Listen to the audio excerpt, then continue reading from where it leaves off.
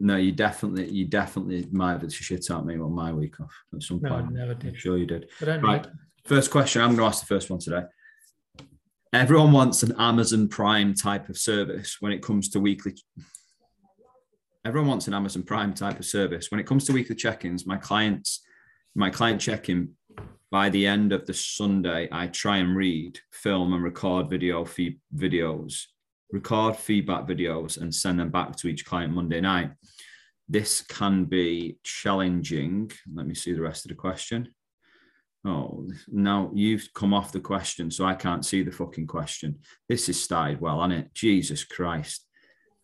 This can be challenging, especially if I get late check-ins. How long would you allow to send feedback videos? I want to offer an Amazon Prime type service, but realistically, it might go past the 24-hour time frame sometimes.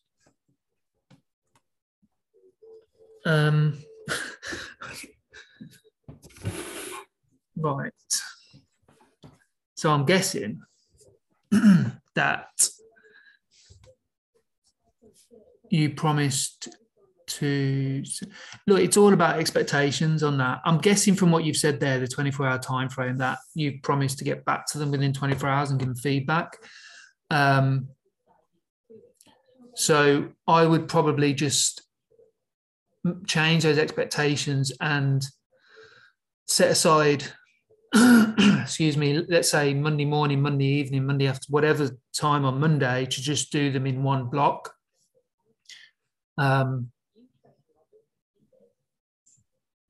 Feedback videos, feedback Monday night, challenges, especially. Yeah, allowed to send it. How long would you allow? Yeah, I would just literally do it in that manner, get people really used to receiving the feedback, creating expectations on the window that is open for the check-ins, maybe set off some reminders, whether that's calendar invites, whether that's you use text messages or WhatsApp or whatever it is. I think that's what you mean. But yeah, reset expectations, make it clear about the window, make it clear about when they're going to get feedback, and maybe block it in rather than doing it on an individual basis within 24 hours of them checking in. I think that's what you mean. Hopefully it is. Yeah, and the only other thing I would add to that is that, does everyone want a video check-in? Like, have you asked them? Or are some people fine with a voice note? Are some people fine with an email response? So I would just check with them and just do a bit of an audit and ask them how best will they receive the information. Or you could put a bit of a non-negotiable in your business that if they're late and does go past that window, that they won't get a video check-in, they'll get, I don't know, a voice note or something like that. How do we make Instagram stories more engaging?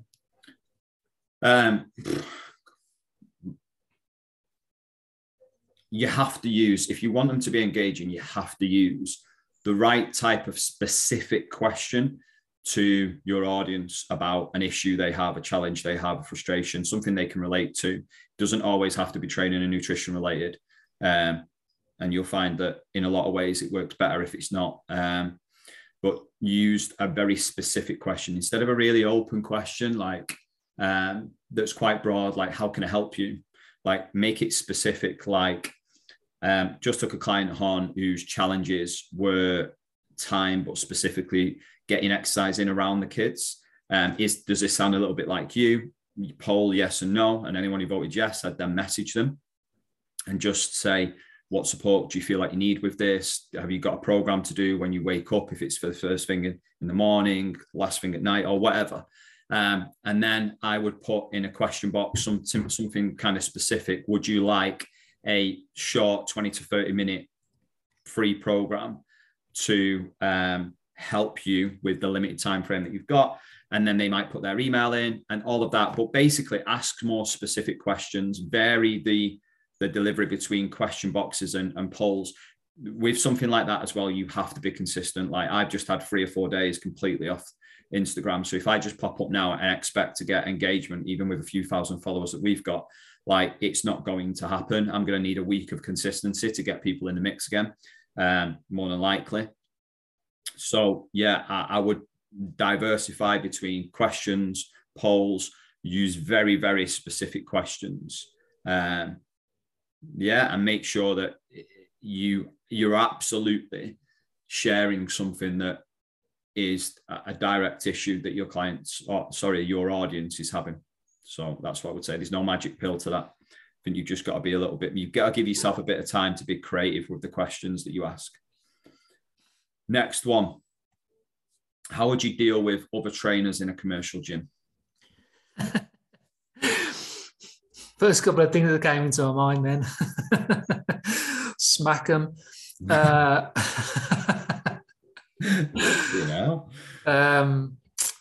It depends, right? I mean, look, I think one of the things is with dealing with other trainers and other competition in the same facility is I think there's two trains of thought on this and two different ends of the spectrum where you can put your mindset. I think, first of all, this is where trainers get frustrated with other trainers, is when they're not proactive and they're not doing the shit they need to do to get business. And so that's where, you're not being proactive about using the captive audience on the gym floor. You're getting cold leads in. You're reacting to those cold leads. That's when I think we start to become slightly, what's the word I'm looking for? Slightly paranoid about other trainers, I guess. Slightly envious about other trainers. Comparing yourself against other trainers. I think that's when that starts to sip in. So the very clear way of dealing with other people in the gym, other trainers, competition in the commercial gym, is get really focused on what you want and be proactive about your business. I know that sounds simple, but if I am working to accrue the business I want, I'm being proactive about it daily, what Jeff or Todd or whoever does isn't going to affect me because I'm being proactive about it. I would say, without any specifics around that, that's what I'd say. I know that's simple. I know it's common sense, but common sense isn't very. Where do you get your names from? Like Jeff, Todd, Doris. That's my mates. Jeff, Todd. Jeff and Todd were two trainers that used to work for me. Doris, I don't know. Doris was a client from the cruise ship days. We used to call everyone Doris. So there you go. There's where they came from. Fun facts. It's an inbred gym with Jeff and Todd in it. Right, next question. How can I best create conversations on Facebook? It feels less interactive than Instagram, but it's also where my demographic and most of my clients come from. You have to post content that's going to engage that specific demographic to want to comment and open conversation within that. Like, you can't just post information and hope. It's just passive. It's actually a form of reactive marketing now, in my opinion. You've got to really post engaging content to get people, and I'm just repeating myself, but to comment. You've got to ask questions to get people to comment. It's got to be a direct challenge. You've got to engage people. You're probably going to have to give some information away for free, some type of lead magnet away for free, and get people in the comments. And then off the back of that, trying to engage off the back of that as well. But you can't just post information and wait for people to engage. It's not going to happen. So creating more conversations, I would make sure that your posts are engaging. They promote people to come into the comment section. And if that's not working, I would reach out in a really proactive way, and let's say to 3 to 5 people every day, just to ask them a real good open question or thank them for engaging in your content. What more did he want to say? I think initially when everyone starts to see this messaging thing on Facebook and Instagram as being a bit sleazy and cringy and all of that, but you wouldn't do it you wouldn't see yourself as being like that on the gym floor when you're helping people. So I think the whole point of that initial starting process of being proactive and interacting with people on Facebook and Instagram is being curious. It's not that generic template email that a mentor tells you to copy and paste and to book you calls and all of that bollocks. It's being curious about people, like, what do people want? What do people need? What gets in the way? What challenges and barriers that they have? All of that type of stuff comes in really handy. So interact, engage, be proactive, but be absolutely curious when you are interactive, with no real expectations off the back of it, like you would be on the gym floor. It'd be exactly the same mindset. But in relation to your actual posts themselves, they have to speak directly to your market. And I believe if there's no engagement happening off the back of them posts, there's a massive chance they're not speaking to your demographic. So you have to do more market research probably, and be more specific to the audience that you're trying to attract, because that's what will bring engagement. As soon as they see something that relates to them, they will engage with it. If they don't, it's brutal feedback sometimes that it's not landing to that specific audience. So it's that you need to work on. Anything you'd add to that? No. I have a client on 1 session a week, and I don't believe she's completing her sessions out with ours. How do you think splitting her sessions up into 2 half hours would work, so as to guarantee she gets in the gym twice per week and go over the main lifts? I think perfect thing to do. Yeah, absolutely ideal. I think just as you put there, to guarantee, it creates more accountability, it creates better habits moving forward, gets you more competent and confident in the gym environment. The frequency, increased frequency is, in my opinion, always going to trump an hour, or the default, the actual time in that single session. Always, I think, from environment to familiarity to habits to managing their time. So 100%, I would go for that. Best way to approach businesses about group training for their staff. What do you say, staff or staff? Staff, not staff, because I'm not some staff. Fucking.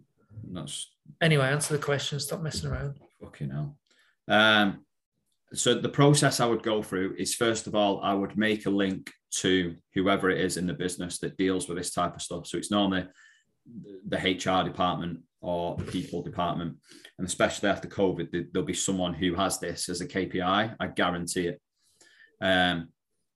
In relation to health and well-being within the workplace and stuff like that, I would make contact with them, and I would go and sit down and ask them questions to understand what they do, all of that. So then whenever you're obviously getting these people in, you can understand how long they sit for, like the I don't know, you might understand their percentage of people who go off sick and all of that type of stuff. So you've got some data and understanding. You're not just going there, sending them an email and going, I could offer you this. You're going in, you're seeking to understand a little bit, sitting down for half an hour with them, getting them on side and going, right, okay, would you mind if I put a bit of a pack or an email or a letter to you together? Because what I think would be really beneficial would be this group training, for example.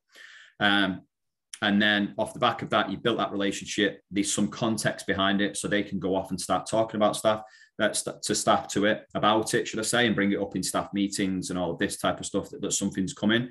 And then I would do some kind of offer initially to bring them people in. I'm not talking like a discounted offer, but maybe I would have a start and an end date on a 7-day trial so they can come in and see what it's like. And I would send a couple of emails for them to forward to their staff. So you type the emails that they can forward on. And I would list the benefits of it, what's incorporated in group training. Don't assume that they're going to know. There's also going to be that potential fear factor that they're going to be training around people from work, and that might be embarrassing. So you need to soften that a little bit and describe the benefits. But they'll also be, on the flip side of that, people will see it from a motivating aspect as well. So do your own work, build your contacts, build your links, and then go in with the objective or an offer like a 7-day trial of what that group training is, and see if you can build a relationship with them people in HR that you can go in maybe once a month or once every other month to do something within that building on training, nutrition, mindset, movement, lifestyle, whatever it is that you want to deliver. So there's an added incentive to kind of drive traffic to you from you going into the building as well. Anything you'd add, Nick? Oh, no. Well, I'm doing well today by the looks of it. Is that the last question? No. Oh, would you agree that if pondering a new app, pondering such a good word, like Stridist, to try it with a few clients first before fully going for it? 100%. 100%.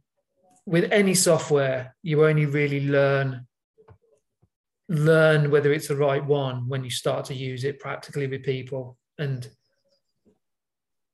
so, yeah, I would say some apps look better than others. Some, might be referred to you by other trainers and whatnot. But ultimately, unless you're physically using it, I think there's very little to go off.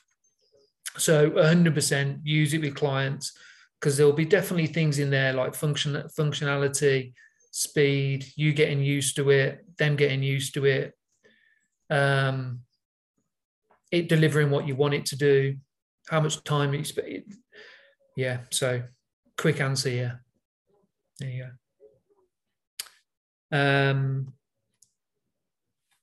If you want to stand out more in a commercial gym, what things would you do? Two things, two dead simple, basic things. The first one would be, I would help people every single day in a time frame that I want to fill. And I would have a target set that there'd be 5 to 10 people I help minimal. I don't go home from that day until I've helped 5 people. I've got 5 new names. And that 5 new names might not end up being a lead, but I've just helped 5 to 10 people. The reason why that'll help you stand out is because no other fucker in your gym will be doing it, because they're too scared. They're probably massaging their own ego because they're getting clients reactively. Like, all you have to do in a commercial gym, in my opinion, is help people consistently in the times that you will fill, and that will help you stand out, believe me. And the only other thing that I would add to that is that I would, whoever the market that you're trying to bring into the business, whatever their problems are that they have and issues that need solving, whatever that is, I would put on specifically something to help with that problem. So that might be on specific days, I'm going to do a workshop on the gym floor on nutrition. I'm going to do movement screening. I'm going to do health checks. I'm going to do technique correction. I'm going to do a seminar at the end of the month. I'm going to do some, I don't know, like fast classes on the gym floor, taking people off cardio. Basically, in the hours that I want to fill, I would mix up helping people consistently, because no other fucker does it, and then actual lead generation magnet activities that are going to bring in consistent leads, but are also going to help people. Them two things, hardly any person in a commercial gym, personal trainer, is doing them things. So if you do them, you'll stand out. Trust me, you'll stand out. It's as simple as that. Next one. Anything you'd add to that, Nick? No, not at all, no. Next one is, what are the best apps to produce slick content? There's one thing I would advise, and then 2 apps with my limited use of social media. Video Leap and the obvious Canva. But the caveat to that is, I think with the Canva type of stuff and the stuff that you can put on like socials from grid posts or even videos, like pay someone to give you some templates, a load of different templates that you can use. I think that will speed things up. I think that will give you continuity. I think that will give you confidence and give you also some time back instead of just having to create something from scratch over and over and over again. So those 2 apps, in my opinion, I don't know too many others, but those are the ones I know. Those are the ones I've used before. But that piece of advice I would say is going to be a big one. Any different? Adobe have kind of upped their game recently, apparently, and they've got Adobe Rush, which is like an editing thing that goes against iMovie, basically. So that is apparently a good editing tool. So is CapCut is a good video editing tool. And there's one more. which is an Adobe version of Canva as well. So any of them. Apparently, Adobe have proper up their game over the past year or so. So that might be worth looking at. But honestly, I've said that without really having a clue. I've just heard it from other people. Next one. How often should you use a lead magnet? Sometimes I feel like I have to come up with a new and different one each time, but is it okay if I have a few that I cycle through? Absolutely. Yeah, you've answered your own question. Just cycle through the same lead magnets. If you have 3 that works, like who was talking to this about last week?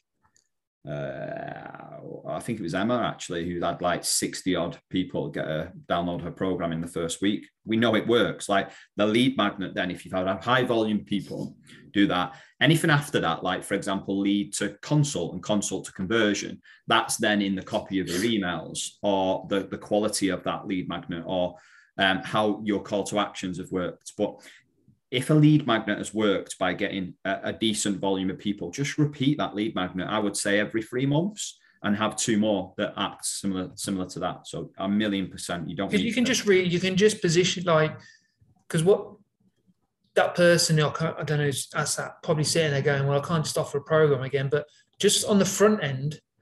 Yeah.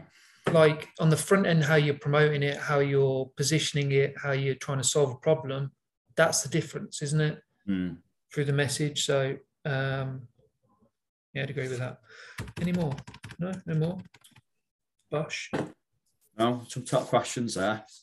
And it's good to get the band back together. We've had a couple of weeks there without each other. Done us good. We had a bit of a break, you know.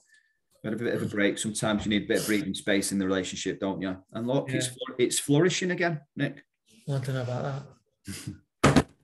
Final thoughts? My obvious one on a Tuesday morning at 5 to 9 is just before a 4-hour webinar. Need another coffee. Right, people. We hope you all have a belting day and a belting week, and we'll see you on Thursday night, won't we? Laters. See you in a bit. Go.